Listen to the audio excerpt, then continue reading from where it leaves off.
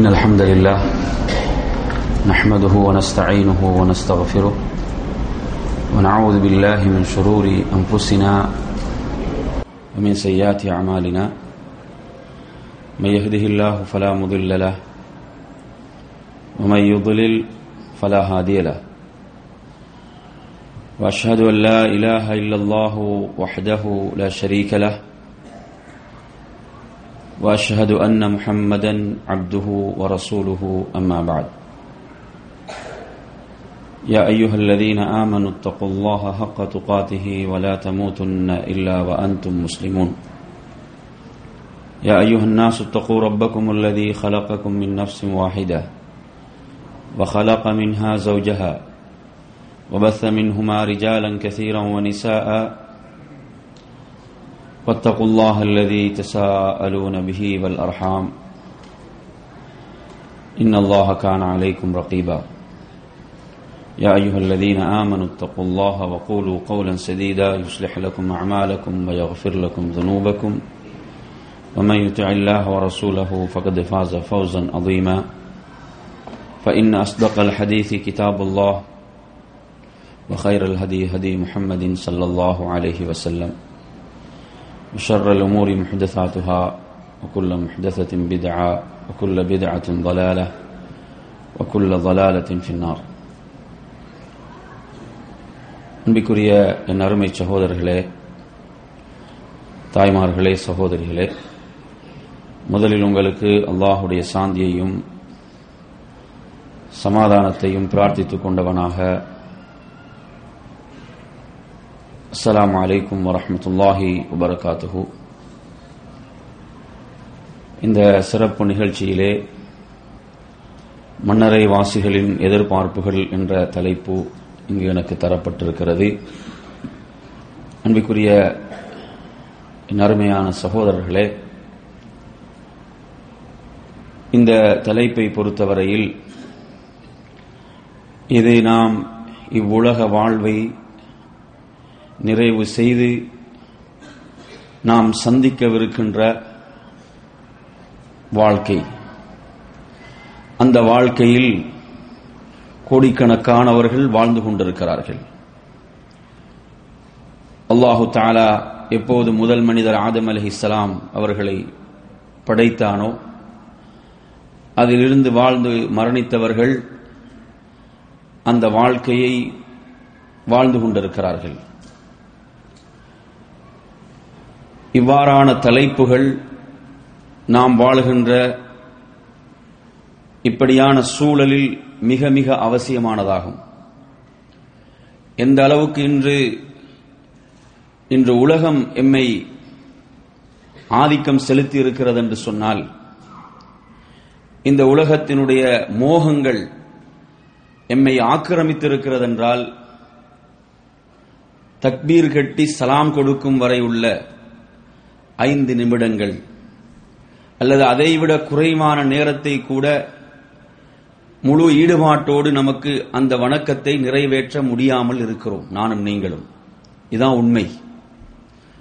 ஒரு 5 நிமிட இபாதத், தொழுகை, தக்பீரில் இருந்து சலாம் வரை, இந்த இபாதத்தை முழு கவனத்தோடு முழு ஈடுபாட்டோடு இதை நமக்கு இன்று நிறைவேற்ற முடிகிறதா? நம் ஒவ்வொருவருடைய நிலையையும் நாம் அறிந்து வைத்திருக்கிறோம். எனவே அருமை சகோதரர்களே, அந்த அளவு இன்று இந்த உலகத்தினுடைய சுகபோகங்கள், அல்லாஹ்வுடைய தூதர் ஸல்லல்லாஹு அலைஹி வஸல்லம் அவர்கள் சொன்னார்கள், வஃபித்னது உம்மதி அல் மால் என்று சொன்னார்கள். என்னுடைய சமுதாயத்துக்குரிய ஒரு சோதனை பொருளாதாரம், பணம் என்று சொன்னார்கள். அல்லாஹ்வுடைய தூதர் ஸல்லல்லாஹு அலைஹி வஸல்லம் அவர்கள் இந்த உபதேசத்தை எந்த மக்களுக்கு மத்தியில் செய்தார்களோ அங்கு விரல் விட்டு எண்ணக்கூடியவர்கள் தான் செல்வந்தர்களாக இருந்தார்கள். அந்த சமூகத்தில் அவ்வளவு ஏழ்மையிலும் கஷ்டத்திலும் வாழ்ந்து கொண்டிருந்த ஒரு உன்னதமான சமூகம் அது. அந்த சமூகத்தை பார்த்து சொல்கிறார்கள், செல்வம் எனது உம்மத்தினுடைய சோதனை என்று. இன்று நாம் அதை நிதர்சனமாக கண்கூடாக பார்த்துக் கொண்டிருக்கிறோம். எந்த அளவு இது சோதனையாக மாறி இருக்கிறது. என் அருமை சகோதரர்களே, இன்று நாம் மார்க்கத்தை பேசுவது அதற்கான விளம்பரங்களை, அறிவித்தல்களை போட்டு அதற்கு உணவை ஏற்பாடு செய்து இப்படியான நிகழ்ச்சிகளில் தான் மார்க்கத்தை நாம் பேசுகிறோம். நமது அன்றாட சந்திப்புகளில் மார்க்கம் பேசப்படுவது கிடையாது. அன்றாட சந்திப்புகளில் யாரும் அந்த தலைப்பை தொடுவது கிடையாது. அதனால் உள்ளங்கள் மரணித்து விட்டன. என் அருமை சகோதரர்களே, நபித்தோழர்கள் வாருங்கள் நாம் உட்கார்ந்து சில மணி நேரங்கள் ஈமானை புதுப்பித்துக் கொள்வோம் என்று அழைப்பார்கள். இன்று நமது வாழ்வில் இத்தனை வருடங்கள் நாம் வாழ்ந்து விட்டோம். இப்படி ஒரு அனுபவம் நமக்கு இருக்கிறதா? ஒரு 2 பேரை அழைத்து வாருங்கள் உட்கார்ந்து நாம் நமது ஈமானை புதுப்பித்துக் கொள்வோம். என் அருமை சகோதரர்களே, நாம் அதிகமாக இந்த உலகத்தையும் உலகத்தினுடைய இந்த சுகபோகங்கள், பொருளாதாரத்தை, இவைகளைத்தான் பேசுகிறோம். அதிகமான சந்திப்புகள். தீன் மார்க்கம் பேசப்பட வேண்டும் என்றால் அதற்கு தலைப்பு போடப்பட வேண்டும், அறிவிப்பு போடப்பட வேண்டும், அதற்கான அழைப்புகள் வர வேண்டும். அதில் தான் தீன் மார்க்கம் பேசப்படுகிறது. என் அருமை சகோதரர்களே, மிக வேகமாக உள்ளம் என்ன செய்கிறது? மரணித்துக் கொண்டிருக்கிறது. அறிஞர்கள் மிக அழகாக சொல்வார்கள், ஒரு மனிதனுடைய உடலில் இருந்து உயிர் பிரியும் போது அவனை சுற்றியிருந்து பலர் கண்ணீர் வடிக்கிறார்கள். அந்த பிரிவை தாங்கிக் கொள்ள முடியாமல் தங்களுடைய வேதனைகளை வெளிப்படுத்துகிறார்கள். ஆனால் எத்தனையோ பேருடைய உடலில் உயிர் இருக்கிறது, ஆனால் உள்ளம் மரணித்து விட்டது. எத்தனையோ பேருடைய உடலில் உயிர் இருக்கிறது, ஆனால் உள்ளம் மரணித்து விட்டது. இதற்காக கண்ணீர் வடித்தவர்கள் யாரும் இல்லை. இதற்காக வேதனையை வெளிப்படுத்தியவர்கள் யாரும் இல்லை. நறுமை சகோதரர்களே, ஒருவனுடைய உடலில் இருந்து உயிர் பிரிந்து விட்டால் எந்த பிரச்சனையும் இல்லை, அதற்கு பிறகு அவனுக்கு எந்த கடமையும் இல்லை. ஆனால் உயிரோடு இருக்கிறான், உள்ளம் மரணித்து விட்டது என்று சொன்னால் அவனுக்கு கடமைகள் இருக்கின்றன. ஆனால் அவனுடைய உள்ளம் மரணித்ததன் காரணத்தால் அவன் அலட்சியமாக இருக்கிறான். என் அருமை சகோதரர்களே, உண்மையிலே கவலைப்பட வேண்டிய, கண்ணீர் வடிக்க வேண்டிய இடம் எது தெரியுமா? உள்ளம் மரணித்து விட்ட இடம். இமாம் இப்னுல் கையிம் ரஹிமஹுல்லாஹ் சொல்கிறார்கள், உங்களுடைய உள்ளம் மரணித்து விட்டது என்பதற்குரிய ஆதாரம் என்ன? எப்படி நீங்க கண்டுகொள்வீங்க? உங்களுடைய உள்ளம் உயிரோடு இருக்குதா அல்லது உங்களுடைய உள்ளம் மரணித்து விட்டதா என்பதை எப்படி கண்டுகொள்வீர்கள்? ஒரு முக்கியமான விஷயமா இல்லையா இது? அவர்கள் அதற்கு மிக அழகான ஒரு ஆதாரத்தையும் ஒரு சான்றையும் தருகிறார்கள். அதற்குரிய ஒரு அடையாளத்தை சொல்கிறார்கள். ஒரு பாவத்தை நீ செய்கின்றாய், அந்த பாவத்தை நீ செய்தவுடன் உனது உள்ளத்தில் ஒரு வேதனையும் கவலையும் ஏற்படவில்லை என்றால், அந்த பாவத்தை தொடர்ந்து நான் இப்படி ஒரு பாவத்தை செய்துவிட்டேனே, இப்படி ஒரு தவறை செய்துவிட்டேனே என்று எண்ணி உனது உள்ளம் வேதனைப்படவில்லை என்றால் உனது உள்ளம் மரணித்து விட்டது என்று அடையாளம். அதுதான் பொருள். எப்ப அந்த உள்ளம் ஒரு பாவத்தை எண்ணி கவலைப்படவில்லையோ, வேதனைப்படவில்லையோ, என் அருமை சகோதரர்களே, நமது நிலைகளை நாம் மேல் பரிசீலனை செய்து பார்க்க வேண்டும். உண்மையில் பாவங்களுக்கு முன்னால் வேதனைப்படுகின்றோமா? உள்ளத்தில் கவலை ஏற்படுகிறதா? ஒரு நேரம் ஃபஜ்ருடைய தொழுகையுடைய ஜமாத் தவறிவிட்டது, கவலை வந்திருக்கிறதா? சூரியன் உதித்த பிறகு ஃபஜ்ரை தொழுதிருக்கிறேன், கவலை வந்திருக்கிறதா? அல்லாஹ் என் மீது விதியாக்கி எத்தனையோ கடமைகளை அலட்சியம் செய்து விட்டேன், அந்த கவலை ஏற்பட்டிருக்கிறதா? நறுமை சகோதரர்களே, அல்லாஹ்வுடைய தூதர் சொன்னார்கள், இன்னல்லாஹ லா யன்துரு இலா சுவரிக்கும் வ அம்வாலிக்கும். அல்லாஹ் உங்களுடைய தோற்றத்தையோ செல்வத்தையோ அல்லாஹ் பார்ப்பதில்லை. இந்த அளவுகோல்கள் நமக்கு மத்தியில் செல்லுபடியாகலாம், ரப்பிடத்தில் இவைகள் அளவுகோல்கள் அல்ல. அல்லாஹ்விடத்தில் அளவுகோல் வலாக்கின் யன்துருல்லாஹு இலா குலூபிக்கும் வ அமாலிக்கும். அல்லாஹ் பார்ப்பதெல்லாம் உங்களுடைய உள்ளத்தையும் உங்களுடைய செயல்பாடுகளையும் தான் பார்க்கிறான். என் அருமை சகோதரர்களே, அல்லாஹ் பார்க்கக்கூடிய அந்த உள்ளம் ஒரு பாவத்துக்கு முன்னால் கவலைப்படவில்லை என்றால், அவனுடைய ஒரு கட்டளையை மீறிய போது அந்த உள்ளம் கவலைப்படவில்லை என்றால், அல்லாஹ் பார்க்கக்கூடிய அந்த உள்ளம் அந்த கவலையை கொள்ளவில்லை என்றால், நஊது பில்லாஹ், அவன் எதை நோக்கி பயணித்துக் கொண்டிருக்கிறான்? கொஞ்சம் நினைத்து பாருங்கள். அறிஞர்கள் சொல்வார்கள், பாவத்தை விட கூடியது எது தெரியுமா? அந்த பாவத்தை நினைத்து வருந்தாமல் இருப்பது என்று சொல்வார்கள். பாவத்தை விட கொடியது அந்த பாவத்தை எண்ணி ஒருவன் வருந்தாமல் இருப்பது, அது மிக கொடியது என்று சொல்கிறார்கள். ஏன் அப்படி அந்த வேதனையும் கவலையும் அந்த உள்ளத்தில் வெளிப்படும் என்றால், நிச்சயமாக அது அவனை பாவத்தை விட்டு காக்கும். அதனால் தான் ஒரு நபித்தோழர் வருகிறார் அல்லாஹ்வுடைய ரசூலிடம், ஹலக்து யா ரசூலல்லாஹ். சுப்ஹானல்லாஹ், என்ன உணர்வு என்று பாருங்கள். ஹலக்து, நான் அழிந்து விட்டேன் என்று சொல்கிறார். அழிந்து விட்டேன். என்ன செய்தாரு? ரமலானுடைய பகல் காலத்தில் தனது மனைவியோடு இல்லறத்தில் ஈடுபட்டு விட்டார். இன்று விபச்சாரத்தை பல நாட்களாக பல வருடங்களாக செய்து எந்த உணர்வு மட்டும் வாழ்ந்து கொண்டிருக்கிறான். இவர் தனது மனைவியோடு இல்லறத்தில் ஈடுபட்டு விட்டார். அல்லாஹ்வுடைய ரசூலுடைய சமூகத்துக்கு வருகிறார். ஹலக்து யா ரசூலல்லாஹ், நான் அழிந்து விட்டேன். ரசூலுல்லாஹி ஸல்லல்லாஹு அலைஹி வஸல்லம் அவர்கள் அந்த உணர்வை பார்க்கிறார்கள், அந்த வேதனையை பார்க்கிறார்கள். அந்த வேதனைக்கு தான் அடுத்த பரிகாரங்கள் சொல்லப்படுகிறது. எந்த அளவுக்கு? கொடுக்கக்கூடிய பேரித்த பழங்களை நீங்களே எடுத்துக்கொள்ளுங்கள். நான் வாழுகின்ற பகுதியில் என்னை விட ஒரு ஏழை இல்லை யா ரசூலல்லாஹ், அப்படி என்றால் நீங்களே எடுத்துக்கொள்ளுங்கள். ஏன் சொன்னார்கள் என்றால், அவருடைய உணர்வு, அந்த தவறை செய்த உடன் வெளிப்பட்ட அந்த உணர்வு இருக்கிறதே, ஹலக்து, நான் அழிந்து விட்டேன், நாசமாகி விட்டேன்.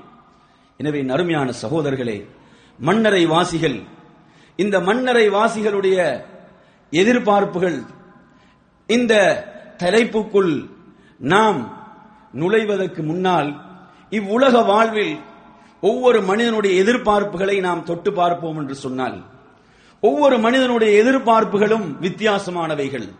அவன் வாழுகின்ற சூழல், அவன் வாழுகின்ற அந்த வாழ்க்கையுடைய பின்னணி, இவற்றோடு அவனுடைய வாழ்க்கையின் இலட்சியங்களும் இலக்குகளும் வித்தியாசப்படும். உலகத்தில் நீங்க பெரும்பாலும் எடுத்து பார்த்தீங்கன்னு சொன்னா, நன்றாக படித்து நல்ல ஒரு தொழில் வாய்ப்பை பெற்று அழகான ஒரு பெண்ணை மணமுடித்து ஒரு வீட்டை கட்டி ஒரு வாகனத்தையும் வாங்கிவிட்டால் நான் லைஃப்ல செட்டில் ஆகிவிட்டேன் என்று அதிகமானவர்கள் சொல்வார்கள். அதிகமானவர்கள் இதை சொல்வார்கள், நான் லைஃப்ல இப்ப செட்டில் ஆகிவிட்டேன்.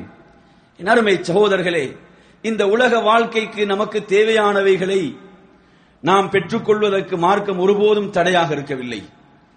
எந்த அளவுக்கு குர்ஆன் அழகாக சொல்கிறது தெரியுமா? ஃபைதா குதியத்திஸ் ஸலாஹ், தொழுகை நிறைவு செய்யப்பட்டு விட்டால், ஃபந்தஷ்ரு ஃபில் அர்த், நீங்கள் பூமியிலே பறந்து சென்று, வப்தகூ மின் ஃபத்லில்லாஹ், அல்லாஹ்வுடைய அருளை நீங்கள் தாராளமாக தேடுங்கள். இப்படி சொன்ன மார்க்கம் இஸ்லாம். எனவே உலக வாழ்க்கைக்கு நமக்கு தேவையானவைகளை, நமக்கு தேவையான வசதி வாய்ப்புகளை பெற்றுக்கொள்வதை மார்க்கம் தாராளமாக அனுமதித்திருக்கிறது. ஆனால் இலட்சியமும் இலக்கும் அதுவல்ல. இந்த இடத்தில் தான் பிரச்சனை இருக்கிறது. இன்று பலருடைய இலக்குகளும் இலட்சியங்களும் சுருங்கிவிட்டன. மறுமையை நம்பாத ஒருவனுடைய இலட்சியங்கள் இலக்குகள் எப்படி இருக்கிறதோ அதுபோன்றுதான் மறுமையை நம்பியவனுடைய இலக்கும் இருக்கிறது என்றால், இவன் மறுமையை நம்பியவன் அல்ல. இவன் தன்னை ஏமாற்றிக் கொண்டிருக்கிறான். இவன் போலியான ஒரு நம்பிக்கையை வெளிப்படுத்திக் கொண்டிருக்கிறான். மறுமையை இலக்காக கொண்ட, இலட்சியமாக கொண்டவன் இவையெல்லாம் ஒரு பிரயாணத்துக்கு தேவையானவைகளாக கருதுவானே தவிர இதுதான் வாழ்க்கை என்று எண்ண மாட்டான். என் அருமை சகோதரர்களே, இப்படி ஒவ்வொருவருடைய எதிர்பார்ப்புகள் இவ்வுலக வாழ்க்கையிலே வித்தியாசப்படும். மன்னரை வாசிகள் மன்னரைகளிலே வாழ்ந்து கொண்டிருக்கிறார்கள். அவர்களுடைய எதிர்பார்ப்புகள், அந்த எதிர்பார்ப்புகளுடைய அந்த தோற்றத்தை, வெளிப்பாட்டை நமக்கு மிக தெளிவாக படம் பிடித்து காட்டுகின்ற ஒரு இடம்தான் சக்கராத். உயிர் பிரிகின்ற அந்த இடம், உயிர் பிரிகின்ற அந்த நேரம், அந்த இடத்தில் அவன் விழித்துக் கொள்கிறான். அந்த இடத்தில் அவன் விழித்துக் கொள்வதால் எந்த பயனும் இல்லை என்பதை குர்ஆன் முன்கூட்டியே சொல்கிறது, முன்கூட்டியே அதை சொல்லித் தருகிறது. அன்பிற்குரியவர்களே, மன்னரை வாசிகளுடைய எதிர்பார்ப்புகளை பொறுத்தவரையில் அது ஏன் முக்கியத்துவம் பெறுகிறது என்று சொன்னால், உண்மையிலேயே அவர்கள் சுவர்க்கத்தையும் நரகத்தையும் நேரடியாக கண்களால் பார்த்தவர்கள் இல்லையா? நாம் அதை நம்பி இருக்கிறோம் உறுதியாக. ஆனால் மண்ணறை வாசிகள் என்பவர்கள் அந்த சுவர்க்கத்தையும் நரகத்தையும் நேரடியாக கண்களால் பார்த்தவர்கள். அது மாத்திரமல்ல, அவர்கள் இந்த உலக வாழ்க்கையினுடைய யதார்த்தத்தையும் உண்மையையும், மறுமையுடைய அந்த உண்மையையும் யதார்த்தத்தையும் அறிந்து கொண்டவர்கள். வானவர்கள் நமக்கு மறைமுகமாக இருக்கிறார்கள், நாம் நம்பி இருக்கிறோம். வானவர்களை நேரடியாக கண்டவர்கள் மண்ணறை வாசிகள், வானவர்களை நேரடியாக பார்த்தவர்கள் அவர்கள். எனவே நறுமையான சகோதரர்களே, உண்மையில் அவர்களுடைய எதிர்பார்ப்புகள் என்ன என்பதை நாம் தெரிந்து கொண்டால் நாம் தெளிவு பெறலாம். உண்மையில் அவர்களுடைய எதிர்பார்ப்புகளை நாம் இனம் கண்டு கொண்டால் நாம் நம்மை சரியான பாதைக்குள் நுழைத்து விடலாம், நாம் சுதாகரித்துக் கொள்ளலாம். என் அருமை சகோதரர்களே, நபிகள் நாயகம் ஸல்லல்லாஹு அலைஹி வஸல்லம் அவர்கள் குறிப்பிடுகின்றார்கள், அதாவது ஒரு மனிதனுடைய அந்த உயிர் பிரிகின்ற அந்த நேரம், உயிர் பிரிகின்ற அந்த சந்தர்ப்பம், அந்த நேரத்திலே என்ன நடைபெறுகிறது, என்ன நிகழ்கிறது என்பதை ஒரு விரிவான செய்தியில் நபிகள் நாயகம் ஸல்லல்லாஹு அலைஹி வஸல்லம் அவர்கள் ஒரு நீண்ட செய்தியிலே குறிப்பிடுகிறார்கள். ஒரு நல்ல மனிதனுடைய முடிவு எப்படி அமையும், அந்த நேரத்தில் வானவர்கள் எப்படி மிக அழகான தோற்றத்தோடு வருவார்கள், வாசனை திரவியங்களை எல்லாம் கொண்டு வருவார்கள், அந்த உயிரை எப்படி ஒரு சொட்டு தண்ணீர் ஒரு பாத்திரத்திலிருந்து வீழுகிறதோ அதுபோன்ற அந்த உயிர் எவ்வளவு எளிதாக அந்த உடலிலிருந்து அந்த உயிர் வெளியேற்றப்படும், எப்படியெல்லாம் அவன் கண்ணியப்படுத்தப்படுவான், அவன் சிறப்பிக்கப்படுவான். எந்த அளவுக்கு என்று சொன்னால், அவன் வானுலகத்துக்கு அந்த உயிர் எடுத்துச் செல்லப்படுகின்ற போதே வானவர்கள் எந்த அளவு அவனை மிகவும் புகழ்ந்து சிறப்பித்து வரவேற்பார்கள். இப்படியான செய்திகள். என் அருமை சகோதரர்களே, இந்த செய்திகளை நபிகள் நாயகம் ஸல்லல்லாஹு அலைஹி வஸல்லம் அவர்கள் சொல்கிறார்கள். அதை சொல்லிவிட்டு அந்த செய்தியிலே பார்க்கலாம், அந்த மனிதனுடைய நல்ல அமல்கள், அவன் செய்த உலகத்தில் செய்த நல்ல அமல்கள் எல்லாம் மண்ணறையிலே ஒரு அழகான ஒரு தோற்றத்திலே அவன் முன்னால் காட்சி அளிக்கும். நான் தான் உனது நல்ல அமல்கள் என்று சொல்லும். அங்கு அவன் கேட்கப்படுகின்ற கேள்விகளுக்கெல்லாம் உரிய முறையிலே பதிலளிப்பான். சுவர்க்கத்தினுடைய வாயில்கள் திறக்கப்படும். என் அருமை சகோதரர்களை, சுவர்க்கத்தினுடைய விரிப்புகள் விரிக்கப்படும். மிகப்பெரிய ஒரு இன்பத்தில் அவன் வாழ்வான். ஒரு மிகப்பெரிய ஒரு இன்பம் அது. நபிகள் நாயகம் ஸல்லல்லாஹு அலைஹி வஸல்லம் அவர்கள் கேட்ட ஒரு துஆ இதை நமக்கு நினைவுபடுத்துகிறது. முஸ்லிமிலே பதிவாக இருக்கிறது. அந்த துஆவிலே அல்லாஹ்வுடைய தூதர் ஸல்லல்லாஹு அலைஹி வஸல்லம் கேட்கிறார்கள், வஜ்அலில் மௌத ராஹத்தன் லி மின் குல்லி ஷர். எல்லா தீமைகளில் இருந்தும், அனைத்து தொல்லைகள் தீமைகளிலும் ஓய்வாக இந்த மௌத்தை, மரணத்தை எனக்கு ஆக்கி விடுவாயாக யா அல்லாஹ். உண்மையில் ஒரு மூமின் எல்லா சோதனைகளிலிருந்தும் அவன் விடுபடுகின்ற இடம் மௌத். அவ்வளவு அவன் நிம்மதி பெறுகின்ற ஒரு இடம் தான் மௌத். ஏன்? அவனுடைய மன்னரை அவனுடைய கபருடைய வாழ்வு, மன்னரை வாழ்வு அவ்வளவு நிம்மதியானதாக இருக்கும். எந்த தொல்லையும் அவனுக்கு இருக்காது. அவ்வளவு ராகத்தானதாக இருக்கும். என் அருமை சகோதரர்களே, இந்த இன்பங்களை எல்லாம் மன்னரையில் பார்த்த அந்த நல்லடியான், அந்த மூமின் என்ன சொல்வான் என்று சொன்னால், யா அல்லாஹ், மறுமை நாளை ஏற்படுத்தி விடு என்று சொல்வான். ரப்பி அகிமிஸ் ஸா என்று சொல்வான். அந்த மறுமையுடைய நாளை நிகழ்த்தி விடு, அந்த நாளை ஏற்படுத்தி விடு. நான் எனது மனைவியிடம், எனது குடும்பத்திடம் நான் திரும்ப வேண்டி இருக்கிறது என்று ஒரு மூமின் சொல்வான். என் அருமை சகோதரர்களே, அப்படிப்பட்ட அந்த இன்பம் நமக்காக காத்து கொண்டிருக்கிறது என்று சொன்னால், அந்த இன்பத்துக்காக நம்மை நாம் தயார்படுத்திக் கொள்ள வேண்டும். அந்த இன்பத்துக்காக நம்மை நாம் தயார்படுத்திக் கொள்வதற்கு தரப்பட்ட ஒரு அவகாசமாகத்தான் இந்த உலக வாழ்க்கை இருந்து கொண்டிருக்கிறது. அதே போன்று நீங்கள் பார்க்கலாம், அஹ்மதுடைய மற்றும் ஒரு செய்தியிலே ஜாபிர் ரலியல்லாஹு அன்ஹு ரிவாயத்து செய்கின்றார்கள். அதாவது ஒரு மூமினுக்கு அவனுடைய கபர் விசாலமாக்கப்படும், அவனுடைய மன்னரை விசாலமாக்கப்படும். அவன் அங்கு கேட்கப்படுகின்ற கேள்விகளுக்கெல்லாம் உரிய முறையில் அவன் பதிலளிப்பான். அவனுடைய கபர் விசாலமாக்கப்பட்டு அவனுக்கு அங்கு சுகபோகங்கள், அந்த வாயில்கள் திறக்கப்படுகின்ற போது அவன் என்ன சொல்வான் என்றால், என்னை கொஞ்சம் எனக்கு அவகாசம் தாருங்கள், நான் இந்த நன்மாராயத்தை எனது குடும்பத்திடம் போய் சொல்லிவிட்டு வர வேண்டும். அவன் அவகாசம் கேட்கிறான். இந்த சத்தியத்தை, இந்த உண்மையை எனது மனைவியிடம், எனது குடும்பத்திடம், எனது பிள்ளைகளிடம் இந்த உண்மையை நான் போய் சொல்லிவிட்டு வர வேண்டும். இந்த நன்மாராயத்தை சொல்லிவிட்டு வர வேண்டும். எனக்கு அவகாசம் தாருங்கள் என்று கேட்பான். அருமை சகோதரர்களை, கொஞ்சம் சிந்தனை செய்து பாருங்கள். அதற்கு அவகாசம் கேட்கின்ற போது அவனுக்கு சொல்லப்படும், இல்லை, அப்படி ஒரு சுன்னா வழிமுறை கிடையாது, உனது வாழ்க்கை இங்குதான், நீ தொடர வேண்டும் என்று அவனுக்கு கட்டளை பிறப்பிக்கப்படும். என் அருமை சகோதரர்களே, அப்படிப்பட்ட அந்த நன்மாராயங்களோடு கூடியதாக ஒரு மூமினுக்கு அந்த வாழ்க்கை இருக்கிறது. அவன் அந்த நன்மாராயங்களை உலகத்துக்கும் தனது மனைவிக்கும் குடும்பத்துக்கும் சொல்வதற்கு ஆசைப்படுகிறான். அப்படிப்பட்ட இன்பங்கள். அதே போன்று அன்பிற்குரிய நறுமையான சகோதரர்களே, மற்றும் ஒரு ரிவாயத்திலே வருகிறது, இதுவும் திருமிதியுடைய ரிவாயத்து, அபூ ஹுரைரா ரலியல்லாஹு அறிவிக்கக்கூடிய ரிவாயத்தில், அதாவது ஒரு நல்ல மனிதன் அவனுடைய கபர் எந்த அளவுக்கு விசாலமாக்கப்படும் என்று சொன்னால், அதாவது 70 முழம் அவனுடைய கபர் என்ன செய்யப்படும், விசாலமாக்கப்படும். பிறகு அந்த கபர் ஒளிமயமானதாக, பிரகாசமானதாக அந்த கபர் மாற்றப்படும். அப்படி மாற்றப்பட்டதன் பிறகு அவன் சொல்வான், எனக்கு அவகாசம் தாருங்கள், எனது குடும்பத்திடம் போய் நான் இதை சொல்லிவிட்டு வந்து விடுகிறேன். எனது குடும்பத்திடம் போய், எனது உறவினர்களிடம் போய் நான் இதை சொல்லிவிட்டு வந்து விடுகிறேன், எனக்கு அவகாசம் தாருங்கள் என்று கேட்பான். அவனுக்கு அந்த 2 வானவர்களும் சொல்வார்கள், நம் கனவுமத்தில் அரூஸ், ஒரு புது மாப்பிள்ளை எப்படி தூங்குவானோ அது போன்று நீ தூங்கென்று அவனுக்கு சொல்லப்படும்.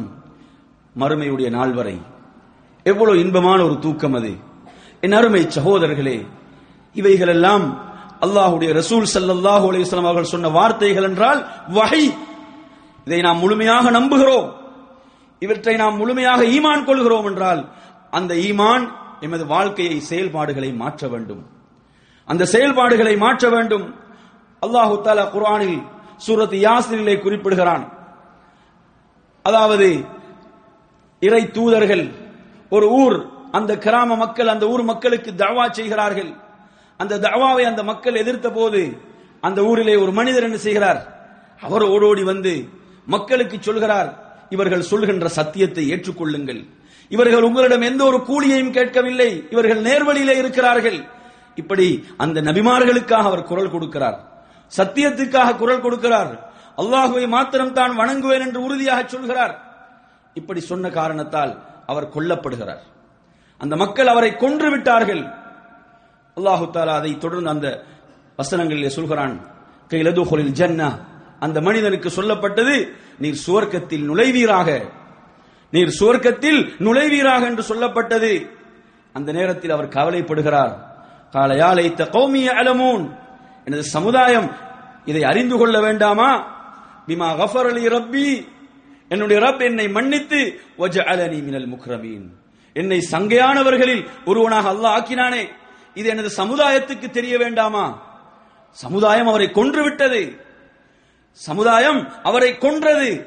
ஆனாலும் அவருடைய ஆதங்கம் எல்லாம் இந்த உண்மையை, இந்த சத்தியத்தை, எனக்கு சுவர்க்கம் கிடைத்த இந்த சத்தியத்தை, உண்மையை அவர்களுக்கு தெரிய வேண்டாமா என்று அவர் கவலைப்படுகிறார். என்றால் ஒரு தாயுடைய கவலை எப்படி இருக்க வேண்டும் என்பதற்கு இந்த செய்தி மிகப்பெரிய ஒரு ஆதாரம். ஒரு தாய், என்னை சமூகம் கொன்றாலும் பரவாயில்லை, அவர்களுக்கு நேர்வழி கிடைக்க வேண்டும் என்று ஆதங்கப்பட்டார் என்ற செய்தியை சொல்கிறது. என் அருமை சகோதரர்களே, இந்த மன்னரை வாசிகளுடைய எதிர்பார்ப்புகளை பொறுத்தவரையில் மற்றும் ஒரு புகாரியுடைய செய்தியை பாருங்கள். நபிகள் நாயகம் ஸல்லல்லாஹு அலைஹி வஸல்லம் அவர்கள் சொல்கிறார்கள், அதாவது அல்லாஹ்வுடைய நட்பாக்கியங்களுக்குள் நுழைந்த ஒருவர் இந்த உலகத்திலிருந்து மரணித்து விட்டார், அல்லாஹ்வுடைய நட்பாக்கியங்களுக்குள் அவர் நுழைந்து விட்டார் என்று சொன்னால் அவருக்கு மறுபடியும் உலகமே கிடைத்தாலும் திரும்பி வர அவர் விரும்ப மாட்டார். இந்த உலகத்தில் உள்ள பொக்கிஷங்கள் கிடைத்தாலும் அவர் திரும்பி வருவதற்கு ஒருபோதும் ஆசை வைக்க மாட்டார். இல்ல ஷஹீத், ஷஹீதை தவிர. ஷஹீத் என்றால் அல்லாஹ்வுடைய வழியிலே அந்த தூய்மையான தீனுக்காக, மார்க்கத்துக்காக, தீன் மேலோங்குவதற்காக தன்னுடைய உயிரை அர்ப்பணித்தவர். அந்த ஷஹீதை தவிர என்று அல்லாஹ்வுடைய தூதர் சொல்லிவிட்டு சொல்கிறார்கள்.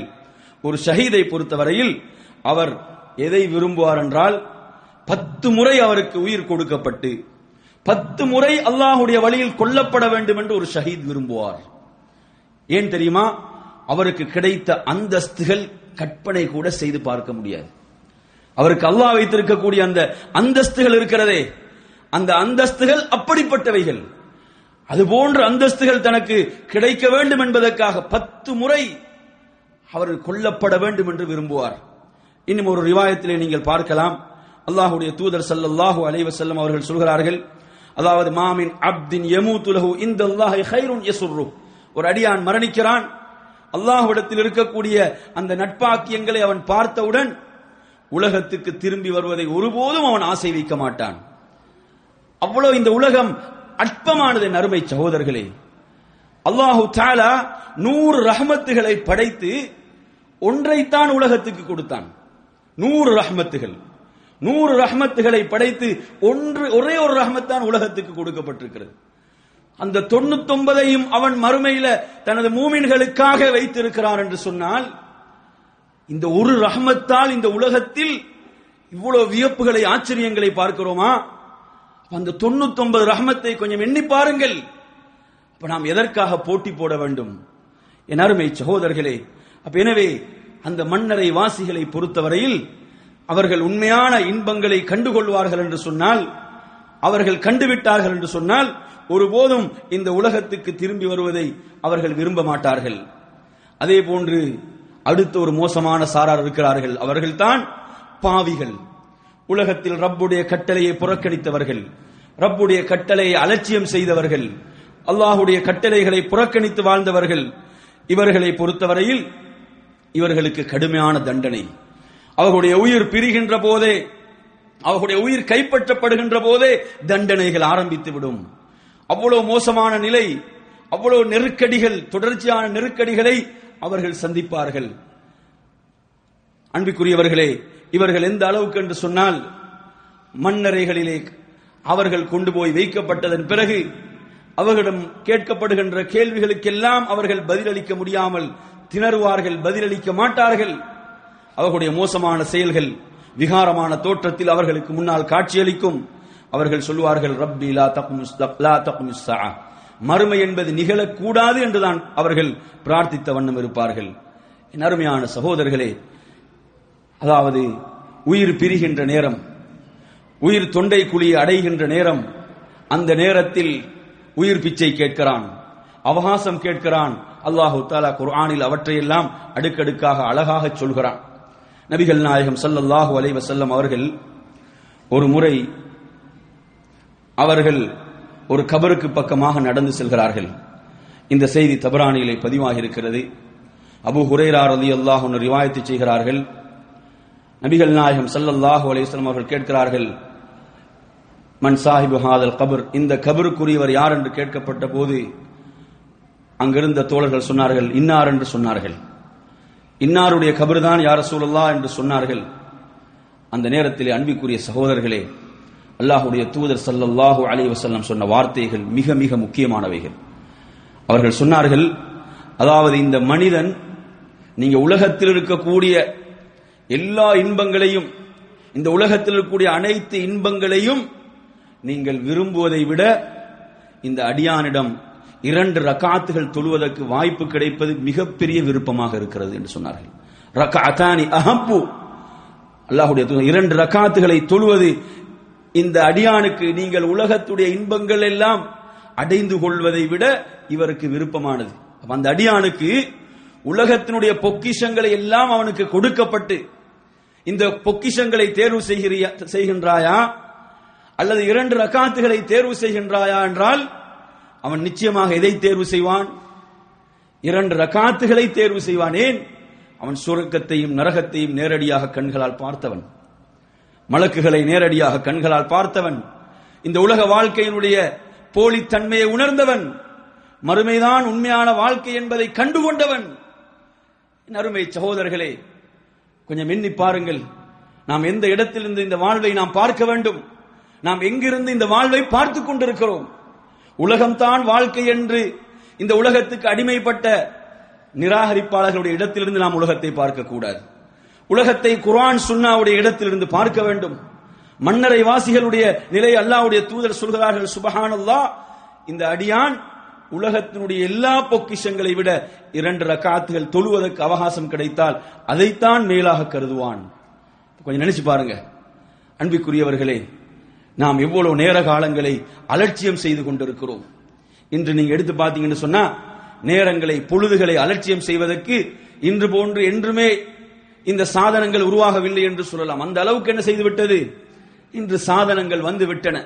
கவலை என்னவென்றால் குர்ஆனோடு தொடர்பாக இருந்தவர்கள் கூட குர்ஆனுடைய தொடர்பில் இருந்து தூரமாகிவிட்டார்கள் என்கின்ற அளவுக்கு இன்றைய இந்த தொலைத்தொடர்பு சாதனங்கள் அவர்களை தூரமாக்கி விட்டன. அதனுடைய அப்டேட்டுகளை உடனே என்ன செய்யறாங்க, பார்க்கக்கூடியவர்களாக இருக்கிறார்கள். தொழுகைக்கு வந்தாலும் அந்த எண்ணம், குர்ஆனை எடுத்து ஒரு பக்கம் ஓத முடியவில்லை, மூடிவிட்டு செல்கிறார்கள். அருமை சகோதரர்களே, இந்த பெருமதி மிக்க இந்த நேரம், இமாம் ஹஸனுல் பஸ்ரி ரஹிமஹுல்லாஹ் சொல்கிறார்கள், நாம் சில சமுதாயங்களை அடைந்தோம், அவர்களிடம் இந்த நேரம் எப்படி பெருமதி மிக்கதாக இருந்ததென்றால், உங்களிடம் திர்ஹம்கள், தீனார்கள், இந்த பணம் எவ்வளவு பெருமதி மிக்கதாக உங்களிடம் இருக்கிறதோ அது போன்று அவர்களிடம் நேரம் பெருமதி மிக்கதாக இருந்தது.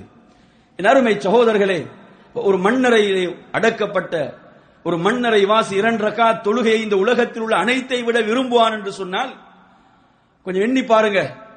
ஒருவருடைய மௌத்து செய்தியை கேள்விப்படுகிறோம், மரண செய்தியை கேள்விப்படுகிறோம், கவலையாக இருக்கிறது.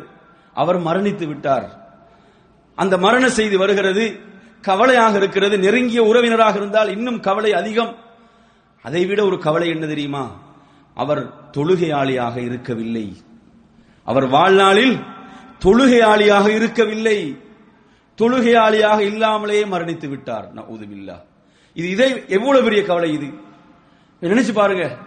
இப்படி எத்தனை நிகழ்வுகளை நாம் கேட்டிருப்போம். அன்பிற்குரிய அருமையான சகோதரர்களே, அந்த சுஜூத் இருக்கிறதே, இந்த சுஜூத் என்பது ஷைத்தானை எந்த அளவு கவலைக்குள் ஆழ்த்துகிறது என்பதை அல்லாஹ்வுடைய தூதர் சொன்னார்கள். இதா கரா இப்னு ஆதம் அஸ்-சஜ்தா, குர்ஆன்ல நீங்க சஜிதாவுடைய இடத்தை ஓதுகிறீர்கள், ஒரு வசனத்தை ஓதி நீங்கள் சஜிதா செய்கின்ற போது ஷைத்தான் ஒரு மூலைக்கு ஒதுங்கி சென்று அழுகின்றான் என்று சொல்றாங்க. ஷைத்தான் ஒரு மூலைக்கு தஸல ஷைத்தான், ஷைத்தான் ஒரு மூலைக்கு ஒதுங்கி சென்று என்ன செய்கிறான், அவன் அழுகின்றான். அந்தோ கைசேதமே, அந்தோ கைசேதமே, எனக்கு பிடித்த கேவலமே என்று அவன் அழுகின்றான். சொல்கிறான், எனக்கு சுஜூத் செய்யுமாறு ஏவப்பட்டது, நான் அதை புறக்கணித்தேன். ஆதமுடைய மகனுக்கு சுஜூத் செய்யுமாறு ஏவப்பட்டது, அவன் சுஜூத் செய்து சுவர்க்கத்தை பெற்றுக் கொண்டான். ஃபலஹுல் ஜன்னah, சுஜூதின் மூலம் அவன் சுவர்க்கத்தை பெற்றுக் கொண்டான். இந்த செய்தியை நீங்கள் முஸ்லிமிலே பார்க்கலாம். எனவே நறுமையான சகோதரர்களே, ஒரு முறை ஒரு நபித்தோழர் சௌபான் ரலியல்லாஹு அன்ஹு அவர்கள் அல்லாஹ்வுடைய ரசூலிடம் வந்து கேட்கிறார்கள், அக்பிர்னி பி அமலின் யுத்கிலுல் ஜன்னah. அல்லாஹ்வுடைய ரசூலிடம் வந்து கேட்க, யா ரசூலல்லாஹ், எனக்கு ஒரு அமலை சொல்லித் தாருங்கள், அந்த அமலின் மூலம் நான் சுவர்க்கத்தை பெற்றுக் கொள்கின்ற, அல்லாஹ் என்னை சுவர்க்கத்தில் நுழைவிக்கின்ற ஒரு அமலை சொல்லித் தாருங்கள் என்று 3 முறை கேட்கிறார். அல்லாஹ்வுடைய தூதர் ஸல்லல்லாஹு அலைஹி வஸல்லம் 3 முறை கேட்டதன் பிறகுதான் அவர்கள் சொல்கிறார்கள், அலைக பி கஸ்ரத்தி சுஜூத், அதிகமாக நீர் அல்லாஹ்வுக்கு சுஜூத் செய்வீராக. நீர் அல்லாஹ்வுக்காக செய்கின்ற ஒவ்வொரு சுஜூதும் உனது அந்தஸ்தை உயர்த்தும், உனது பாவங்களை மன்னிக்கும். என் அருமை சகோதரர்களே, கொஞ்சம் நினைத்து பாருங்கள். எனவே நமது நேர காலங்களை நாம் எதில் வீணடித்துக் கொண்டிருக்கிறோம், நாம் எதில் கழிக்க வேண்டும், எதில் பயன்படுத்த வேண்டும்.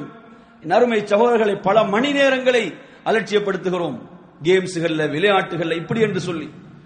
ஒரு கபர் வாசி, ஒரு மன்னரையில் அடக்கப்பட்டவர் எழுப்பப்பட்டு கேட்கப்படுவார் என்று சொன்னால் சுபஹானல்லாஹ் என்ன சொல்வார், எனக்கு ஒரு சுபஹானல்லாஹ் சொல்வதற்கு வாய்ப்பு கிடைக்காதா, எனக்கு ஒரு சுபஹானல்லாஹ் சொல்வதற்கு வாய்ப்பு கிடைக்காதா, எனக்கு ஒரு அல்ஹம்துலில்லாஹ் சொல்வதற்கு வாய்ப்பு கிடைக்காதா, எனக்கு ஒரு 2 ரக்காத்துகள் அல்லாஹ்வுக்காக தொழுவதற்கு வாய்ப்பு கிடைக்காதா, அப்படித்தானே கேட்பாரு. அதற்குத்தான் அவர் அவகாசம் கேட்பார். இன்று நமக்கு லட்சக்கணக்கான சுபஹானல்லாஹ்கள் சொல்லலாம், நமக்கு தாராளமாக தொழலாம், சுஜூத் செய்யலாம், நன்மைகள் செய்யலாம். அருமை சகோதரர்களே, அந்த வாயில் அடைக்கப்படுகின்ற அந்த நேரத்துக்கு முன்னால் நாம் என்ன செய்ய வேண்டும், நாம் எவ்வளவு நல்ல அமல்கள் செய்து, நன்மைகள் செய்து நாம் மறுமைக்காக நம்மை தயார்படுத்திக் கொள்ள முடியுமோ அந்த அளவு நாம் அதற்கு முயற்சி செய்ய வேண்டும். சஹாபாக்களுடைய முன்மாதிரிகளை பாருங்கள். ஓரிரு முன்மாதிரிகளை உங்களுக்கு தொட்டு காட்டுகின்றேன்.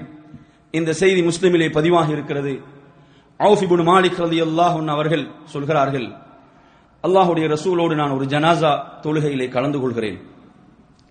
அந்த ஜனாசா தொழுகையிலே நான் கலந்து கொண்டு அவர்கள் அதிலே ஒரு துஆவை, அந்த ஜனாசாவுக்குரியவருக்காக அவர்கள் ஒரு துஆவை செய்தார்கள். அந்த துஆவையும் நான் மனனமிட்டுக் கொண்டேன். அல்லாஹும்ம அக்ஃபிர் லஹு வர்ஹம்ஹு வஆஃபிஹி வஅஃப் அன்ஹு வஅக்ரிம் நுஸலஹு வவஸ்ஸி' முத்கலஹு வஅக்ஸில்ஹு بالماء والثلج والبرد ونقه من الخطايا كما نقيت الثوب الأبيض من الدنس وأبدله دارا خيرا من داره وأهلا خيرا من أهله وزوجا خيرا من زوجه وأدخله الجنة وعيده من عذاب القبر أو من عذاب النار.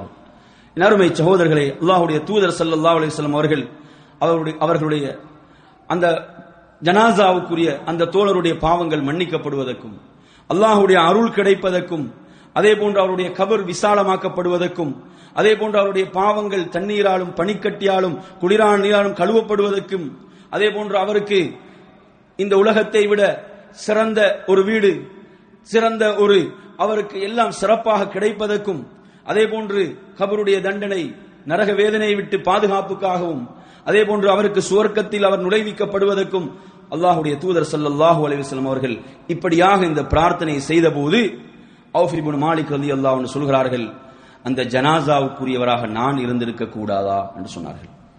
அல்லாஹ்வுடைய தூதர் ஸல்லல்லாஹு அலைஹி வஸல்லம் அவர்கள் இவ்வளவையும் பிரார்த்தித்தார்கள். இதை கேட்டுக்கொண்டிருந்த அந்த நபித்தோழர் சொல்கிறார், அந்த ஜனாசாவுக்குரியவராக நான் இருந்திருக்க கூடாதா? அல்லாஹ்வுடைய தூதர் ஸல்லல்லாஹு அலைஹி வஸல்லம் அவர்கள் கேட்ட அவ்வளவும் அவருக்கு கிடைத்து விட்டதே. அப்ப எதை இலக்காக கொண்டு நபித்தோழர்கள் வாழ்ந்தார்கள்? எது அவருடைய இலக்காக இருந்தது? நமது இலக்காக எது இருக்கிறது? நமது இலக்காக எது இருக்கிறது? அருமை சகோதரர்களே, கொஞ்சம் எண்ணி பாருங்கள். மற்றும் ஒரு செய்தி புகாரிலே வருகிறது, அற்புதமான செய்திகள். இவைகள் நமக்கு எண்ணற்ற படிப்பினைகள் உள்ளன. சஹல் ரலியல்லாஹு அன்ஹு ரிவாயத் செய்கிறார்கள், ஒரு அன்சாரிய பெண்மணி அல்லாஹ்வுடைய தூதர் ஸல்லல்லாஹு அலைஹி வஸல்லம் அவர்களுக்கு ஒரு ஆடையை தயார்படுத்தி ஒரு சால்வை அவர்களாக தனது கையால் நெய்து அல்லாஹ்வுடைய ரசூல் ஸல்லல்லாஹு அலைஹி வஸல்லம் அவர்களுக்கு கொண்டு வந்து கொடுக்கிறார்கள். அல்லாஹ்வுடைய தூதர் ஸல்லல்லாஹு அலைஹி வஸல்லம் அவர்கள் அதை ஆசையோடு எடுத்துக்கொண்டார்கள், தேவையோடு எடுத்துக்கொண்டார்கள். அதை சஹாபாக்களுக்கு முன்னால் அதை அணிந்தார்கள். அதை அணிந்த நேரத்தில் அது அல்லாஹ்வுடைய ரசூலுக்கு மிக அழகாக இருந்தது. சஹாபாக்கள் அதை மிக அழகென்று சொன்னார்கள். அது அல்லாஹ்வுடைய ரசூலுக்கு மிக அழகாக இருந்தது.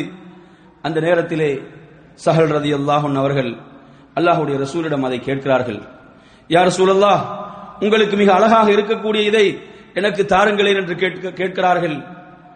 அந்த நேரத்திலே நபிகள் நாயகம் ஸல்லல்லாஹு அலைஹி வஸல்லம் அவர்கள் அதை அவருக்கு கொடுப்பதற்காக சென்றுவிட்ட நேரத்திலே ஏனைய தோழர்கள் எல்லாம் அவரை ஏசுகிறார்கள். ஏன் அதை அல்லாஹ்வுடைய ரசூல் ஸல்லல்லாஹு அலைஹி வஸல்லம் அதை நீங்கள் ஏன் கேட்டீர்கள்? அவர்கள் தேவையோடு அதை வாங்கினார்கள். அது அவர்களுக்கு எவ்வளவு அழகாக இருந்தது. அந்த தோழர் சொல்கிறார், அந்த சால்வை மீது எனக்கு எந்த விருப்பமும் இல்லை. எனது விருப்பம் எல்லாம் அல்லாஹ்வுடைய தூதர் ஸல்லல்லாஹு அலைஹி வஸல்லம் அவர்களுடைய மேனியை தொட்ட அந்த சால்வை எனது கஃபனாக இருக்க வேண்டும். அது எனது கஃபனாக இருக்க வேண்டும். என் அருமை சகோதரர்களே, உண்மையில் அவருடைய கஃபனாக அதுதான் அமைந்தது என்பதை அந்த ஹதீஸிலே நாம் பார்க்கிறோம். எனவே அவர்கள் எதை இலக்காக கொண்டு வாழ்ந்தார்கள்? எது இலக்காக இருந்தது? எனவே இந்த உலகம் என்பது அல்லாஹு தஆலா அவன் விரும்பக்கூடியவர்களுக்கும் விரும்பாதவர்கள் அனைவருக்கும் அல்லாஹ் இந்த உலகத்தை கொடுக்கிறான். இந்த உலகத்தில் ஒருவனுக்கு செல்வம் கிடைப்பதும் கிடைக்காமல் இருப்பதும் அல்லாஹ்வுடைய பொருத்தத்துக்கும் வெறுப்புக்கும் உரிய ஆதாரம் அல்ல, அளவுகோல் அல்ல. ஆனால் ஒருவனுக்கு ஒரு சுஜூத் செய்வதற்கு வாய்ப்பு கிடைக்கிறதா? அவனுடைய நாவிலிருந்து ஒரு சுப்ஹானல்லாஹ் வெளிப்படுவதற்கு அவனுக்கு அனுமதி கிடைக்கிறதா? உண்மையில் அவன் அல்லாஹ்வுடைய பொருத்தத்தை பெற்றுக் கொண்டான் என்பதற்கு அது மிகப்பெரிய ஆதாரம். நபிகள் நாயகம் ஸல்லல்லாஹு அலைஹி வஸல்லம் அவர்கள் தூங்கி காலையில் எழும்போது ஓதக்கூடிய துஆ, அல்ஹம்துலில்லாஹில்லதி ஆஃபானி ஃபீ ஜஸதி வரத்த அலைய ரூஹி வ அதின லி பிதிக்ரிஹ். என் அருமை சகோதரர்களே, இந்த துஆ எதை சொல்கிறது? அல்ஹம்துலில்லாஹில்லதி ஆஃபானி ஃபீ ஜஸதி, எனது உடலுக்கு ஆரோக்கியத்தை தந்த அல்லாஹ்வுக்கே எல்லா புகழும். ஆரோக்கியம் இல்லை என்றால் எதுவுமே செய்ய முடியாது. இந்த உலகத்துடைய இன்பங்கள் மிக மிக அற்பமானவைகள். நீங்க எடுத்து பாருங்க, எவ்வளவு உங்களுக்கு மிக விருப்பமான மிக உயர்ந்த தர உணவை நீங்க கொண்டு வந்து வைத்து அந்த உணவை நீங்க சாப்பிட்டால் உங்களுடைய நாவில் அந்த உணவு ஒரு கவலம் இருக்குமா இல்லையா? அந்த நேரத்தில் உள்ள இன்பம் மட்டும்தான். அது ஒரு சில செகண்ட்களுடைய இன்பம், அவ்வளவுதான் இன்பம். மிக உயர்ந்த ஒரு உணவு உங்களுக்கு முன்னால கொண்டு வந்து வைக்கப்பட்டிருக்குது. அந்த உணவை கொண்டு வந்து வைக்கப்பட்டு வகை வகையான உணவுகள், நீங்க அதை எடுத்து சாப்பிடுறீங்க. உங்களுக்கு அதனுடைய இன்பம், டேஸ்ட் எவ்வளவு நேரம்? நாக்கில் அது இருக்கும் வரைக்கும், அவ்வளவுதான். நாவில் அது இருக்கும் வரை சில நொடிகள். இதுதான் உலகத்துடைய இன்பம். இப்படிதான் உலகத்துடைய எல்லா இன்பங்களும். என் அருமை சகோதரர்களே, எனக்கு ஆரோக்கியத்தை தந்த அல்லாஹ்வுக்கு எல்லா புகழும். வரத்த அலைய ரூஹி, என்னுடைய ரூஹை, உயிரை எனக்கு மீட்டு தந்தானே, அவனுக்கே எல்லா புகழும். வஅதினலி பிதிக்ரிஹி, அதற்கு அவனை நினைவு கூறுவதற்கு அவன் அனுமதி அளித்தானே. அல்லாஹ்வுடைய அனுமதி வேண்டும், அவனுடைய அனுமதி தேவை. ஒரு சுப்ஹானல்லாஹ், ஒரு அல்ஹம்துலில்லாஹ், ஒரு அல்லாஹு அக்பர். எனவே நறுமையான சகோதரர்களே, நாம் அந்த மன்னரை வாழ்க்கையை நோக்கி மிக வேகமாக நகர்ந்து கொண்டிருக்கிறோம் என்று சொன்னால், அந்த வாழ்க்கைக்காக நம்மை நாம் தயார்படுத்திக் கொள்ள வேண்டும். எப்படி தயார்படுத்துவது? அல் குர்ஆன் சுன்னாவுடைய அந்த வழிகாட்டல்கள், நன்மைகளின் பால் வேகமாக விரைந்து செல்பவர்களாக நாம் மாற வேண்டும். நன்மைகளின் பால் மிக வேகமாக விரைந்து செல்பவர்களாக. உயிர் தொண்டை குழியை அடைந்தவுடன் அவன் என்ன கேட்பான்? அல்லாஹ்விடத்திலே கேட்பான், ரப்பிர்ஜிஊன், வாழ்க்கை பிச்சை கேட்கிறான், அவகாசம் கேட்கிறான். லஅல்லி அஅமலு சாலிஹன் ஃபீமா தரக்த், நான் உலகத்திலே விட்ட அந்த சந்தர்ப்பங்கள், அவைகளை எல்லாம் மறுபடியும் பயன்படுத்தி சாலிகான அமல்கள் செய்வதற்கு அல்லாஹ்விடத்தில் அவகாசம் கேட்பான். கல்லா இன்னஹா கலிமத்துன் ஹுவ காயிலுஹா, அல்லாஹ்விடத்தில் அந்த வார்த்தைகளுக்கு எந்த ஒரு பெருமதியும் இருக்காது. அல்லாஹ்விடத்தில் அந்த வார்த்தைகளுக்கு எந்த ஒரு பெருமதியும் இருக்காது. எனவே நறுமையான சகோதரர்களே, அப்படிப்பட்ட அந்த நேரத்தை நாம் அடைவதற்கு முன்னால், அந்த நிலையை நாம் சந்திப்பதற்கு முன்னால் நாம் நம்மை தயார்படுத்திக் கொள்ள வேண்டும். அந்த மறுமை வாழ்க்கைக்காக, அந்த மன்னரை வாழ்க்கைக்காக நாம் நம்மை தயார்படுத்திக் கொள்ள வேண்டும். அறிஞர்களிலே நீங்கள் பார்க்கலாம், அதாவது இந்த அறிஞரை பொறுத்தவரையில் இவர் ஒரு முக்கியமான ஒரு தாபிஈ, ரபீ இப்னு ஹுசைம் என்று சொல்லக்கூடிய ஒரு முக்கியமான ஒரு தாபியாக இவருடைய வரலாற்றில் நீங்கள் பார்க்கலாம். இவர் என்ன செய்வார் என்று சொன்னால், அதாவது இவர் தனது வீட்டிலே ஒரு கபரை, மன்னரையை தயார்படுத்தி வைத்திருந்தார். ஒரு கபரை தோண்டி வைத்திருந்தார், மன்னரையை தோண்டி வைத்திருந்தார். இவர் உலக இன்பங்களின் பால் மூழ்கப்படுகின்ற போது, உள்ளத்தில் ஒரு கடுமையான நிலை வருகின்ற போது, உலக மோகம் வருகின்ற போது, உலக இன்பங்களின் பக்கம் அப்படியே உள்ளம் சாகின்ற சந்தர்ப்பத்தில் எல்லாம் என்ன செய்வார் தெரியுமா? அந்த கபருக்குள் அப்படியே இறங்கி விடுவார். அதில் அப்படியே என்ன செய்வார்? இறங்கி அப்படியே படுத்துக் கொள்வார். படுத்துவிட்டு அவர்கள் ஓதுவார், இந்த வசனத்தை தான் ஓதுவார். ரப்பிர்ஜிஊன் قال ربirji'un لعلي اعمل صالحا فيما تركت كلا انها كلمه هو قائلها ومن ورائهم برزخ الى يوم يبعثون. இந்த வசனத்தை அவர் என்ன செய்வார்? கபரில் இருந்து, மன்னரையில் இருந்து அவர் ஓதிவிட்டு திரும்ப திரும்ப ஓதுவார். ஓதிவிட்டு சொல்வார், யா ரபீ, தன்னை அழைத்து சொல்வார், உமக்கு மறுபடியும் வாழ்க்கை கிடைத்து விட்டது, நீர் அமல் செய்யலாம் என்று சொல்வார். மறுபடியும் உனக்கு வாழ்க்கை கிடைத்து விட்டது. கபரிலிருந்து என்ன கேட்கிறார்? யா அல்லாஹ், எனக்கு அவகாசத்தை தா, எனக்கு மறுபடியும் வாழ்வதற்கு ஒரு சிறிய அவகாசத்தை தா, நான் சாலிகான அமல் செய்ய வேண்டும் யா அல்லாஹ் என்று அந்த உயிர் பிரிகின்ற நேரத்தில் உயிர் பிச்சை கேட்பானே, அதுபோன்று அவர் கேட்பார். கேட்டுவிட்டு அவரே பதில் சொல்வார், உனக்கு அவகாசம் அளிக்கப்பட்டு விட்டது என்று அவர் எழுந்து வருவார். சுப்ஹானல்லாஹ். அன்பிற்குரியவர்களே, கொஞ்சம் நினைத்து பாருங்கள், நமது உள்ளம் உலக மோகங்களை நோக்கி செல்கிறது என்றால், அல்லாஹ்வுடைய தூதர் சொன்னார்கள், மன்னரைகளை தரிசியுங்கள். ஆயிஷா ரலியல்லாஹு அன்ஹா சொல்கிறார்கள், அல்லாஹ்வுடைய ரசூல் ஸல்லல்லாஹு அலைஹி வஸல்லம் அவர்கள் எனது வீட்டில் தங்கக்கூடிய எல்லா இரவுகளிலும் பக்கீக்கு செல்வார்கள். அந்த மன்னரைகளை போய் தரிசித்து அவர்களுக்கு சலாம் சொல்லிவிட்டு வருவார்கள் அல்லாஹ்வுடைய தூதர் ஸல்லல்லாஹு அலைஹி வஸல்லம். என் அருமையான சகோதரர்களே, கொஞ்சம் எண்ணி பாருங்கள், நாம் மன்னரைகளுக்கு சென்று அவைகளை தரிசிப்பதன் மூலமாக நமக்கு மறுமையுடைய சிந்தனை வரும். நம்மோடு வாழ்ந்தவர்கள், அவர்களோடு பேச முடியவில்லை, அவர்கள் ஒரு வாழ்க்கைக்குள் சென்று விட்டார்கள், மறுபடியும் அவர்களால் வர முடியாது. இந்த நிலைதானே, எனது தோள்களில் எத்தனை ஜனாசாக்கள் நான் சுமந்து சென்றிருக்கிறேன், இன்னையும் நாளை இப்படித்தானே சுமப்பார்கள். அருமை சகோதரர்களே, அந்த கபரை நாம் தான் பிரகாசமாக்க வேண்டும், வேறு யாரும் பிரகாசமாக்க மாட்டார்கள். எனது கபரையும் உங்கள் கபரையும் ஒவ்வொருவரும் அவரவர் தான் பிரகாசமாக்க வேண்டும். அதை பிரகாசமாக்க வேண்டுமா? அதற்குரிய இடம் வாய்ப்பு இந்த உலக வாழ்க்கை. அந்த மன்னரை நாம் தயார்படுத்துவதற்குரிய சந்தர்ப்பம் வாய்ப்பு இவ்வுலக வாழ்க்கை. எனவே அன்பிற்குரியவர்களே, அந்த வாழ்க்கைக்காக நாம் நம்மை தயார்படுத்த வேண்டும். அந்த மரண சிந்தனை, மறுமை சிந்தனை, அதை நாம் வளர்த்துக் கொள்ள வேண்டும். உலகம் நம்மை எங்கோ இழுத்துச் செல்கிறது, எங்கோ நம்மை அழைத்துச் செல்கிறது. இந்த மோகங்களுக்கு அடிமையாகி நாம் என்ன செய்துவிடக் கூடாது? நாம் மன்னரையை, மறுமையை மறந்தவர்களாக மாறிவிடக் கூடாது. அல்லாஹு தஆலா சொல்கிறான், அல்ஹாகுமுத் தகாதுர் ஹத்தா ஸுர்துமுல் மகாபிர் என்று சொல்கிறான். உலகம் வந்து உங்களை எது வரைக்கும் விடாது தெரியுமா? நீங்க நினைச்சிடாதீங்க 10 வருஷத்துல விடும், 20 வருஷத்துல விடும். சிலர் என்ன சொல்றாங்க, எனக்கு கொஞ்சம் சில பிரச்சனை இருக்குது, அந்த பிரச்சனையை முடிந்தால் நான் தொழுகைக்கு வருவேன், தீனுக்கு திரும்புவேன் என்று சொல்லுவார். சில பிரச்சனை இருக்குது, இந்த பிரச்சனையை முடித்துக் கொண்டால் வருவேன் என்று சொல்வார். ஒரு நாளும் விடாது. அல்லாஹ் சொல்கிறான், அல்லாஹ்வுடைய வார்த்தை, உலகம் உங்களை விடாது. எதுவரை? நீங்கள் கபரில் கொண்டு போய் வைக்கப்படும் வரை, மன்னரைகளை நீங்கள் சந்திக்கும் வரை விடாது உலகம் உங்களை. அதான் உண்மை, அல்லாஹ்வுடைய வார்த்தை இது.